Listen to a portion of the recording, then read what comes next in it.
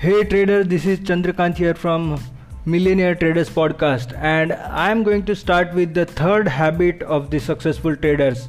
And this third habit in this series is the successful traders do take the trade number 10 with the same conviction irrespective of whatever was the outcome for the past 9 trades. What does this mean? Let's take an example. The successful traders do take the next trade with the same conviction even if they have lost for the past 9 trades. Let us talk about a common trader. A common trader, when he comes across a losing streak, what does happens to him? He hesitates. Fear takes over. He is unable to take the next trade. He has got the fear that the past 9 trades he has lost money. Probably if at all he loses money into the 10th trade, he would lose the entire confidence. So he never takes the 10th trade. Probably the 10th trade would have been such a successful trade which can actually make up for the past 9 trades, or it can also bring the account into positive. But a common trader, fear takes over, he doesn't take the next trade. Whereas what do the successful traders do? Successful trader or the wealthy traders, what do? They knock off the previous trade's outcome. Even if it is a losing trade, their mindset does not change. They build their mindset in such a way that the next trade, whatever next trade is coming their way, it can be a successful trade, it can be a losing trade, but their mind does not hesitate. They make their mind, they build their mind, they build their ability in such a way that whatever is the outcome of the past trade, I have to take the next trade. They does not let the fear of the past losing trades go in their head. They build their skills as to the outcomes of the past trades should not spoil the outcomes of their future trades. And this is how this is what is actually called as building your edge. So what is your edge?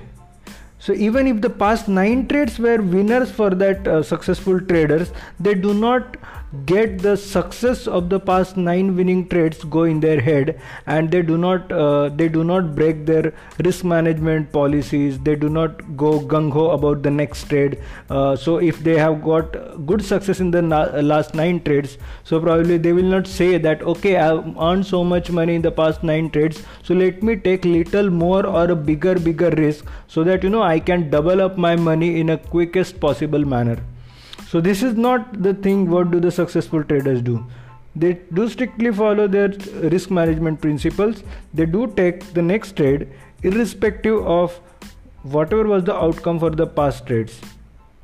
This is how the successful traders do build their ability, do build their edge. I want to know in comments, what do you do when you come across a losing streaks? Let's say 7, 8, 9, 10 trades in a sequence you lose.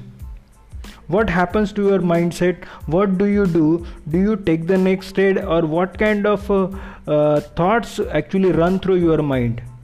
I also want to know that what do you do when you come across a continuously winning streak?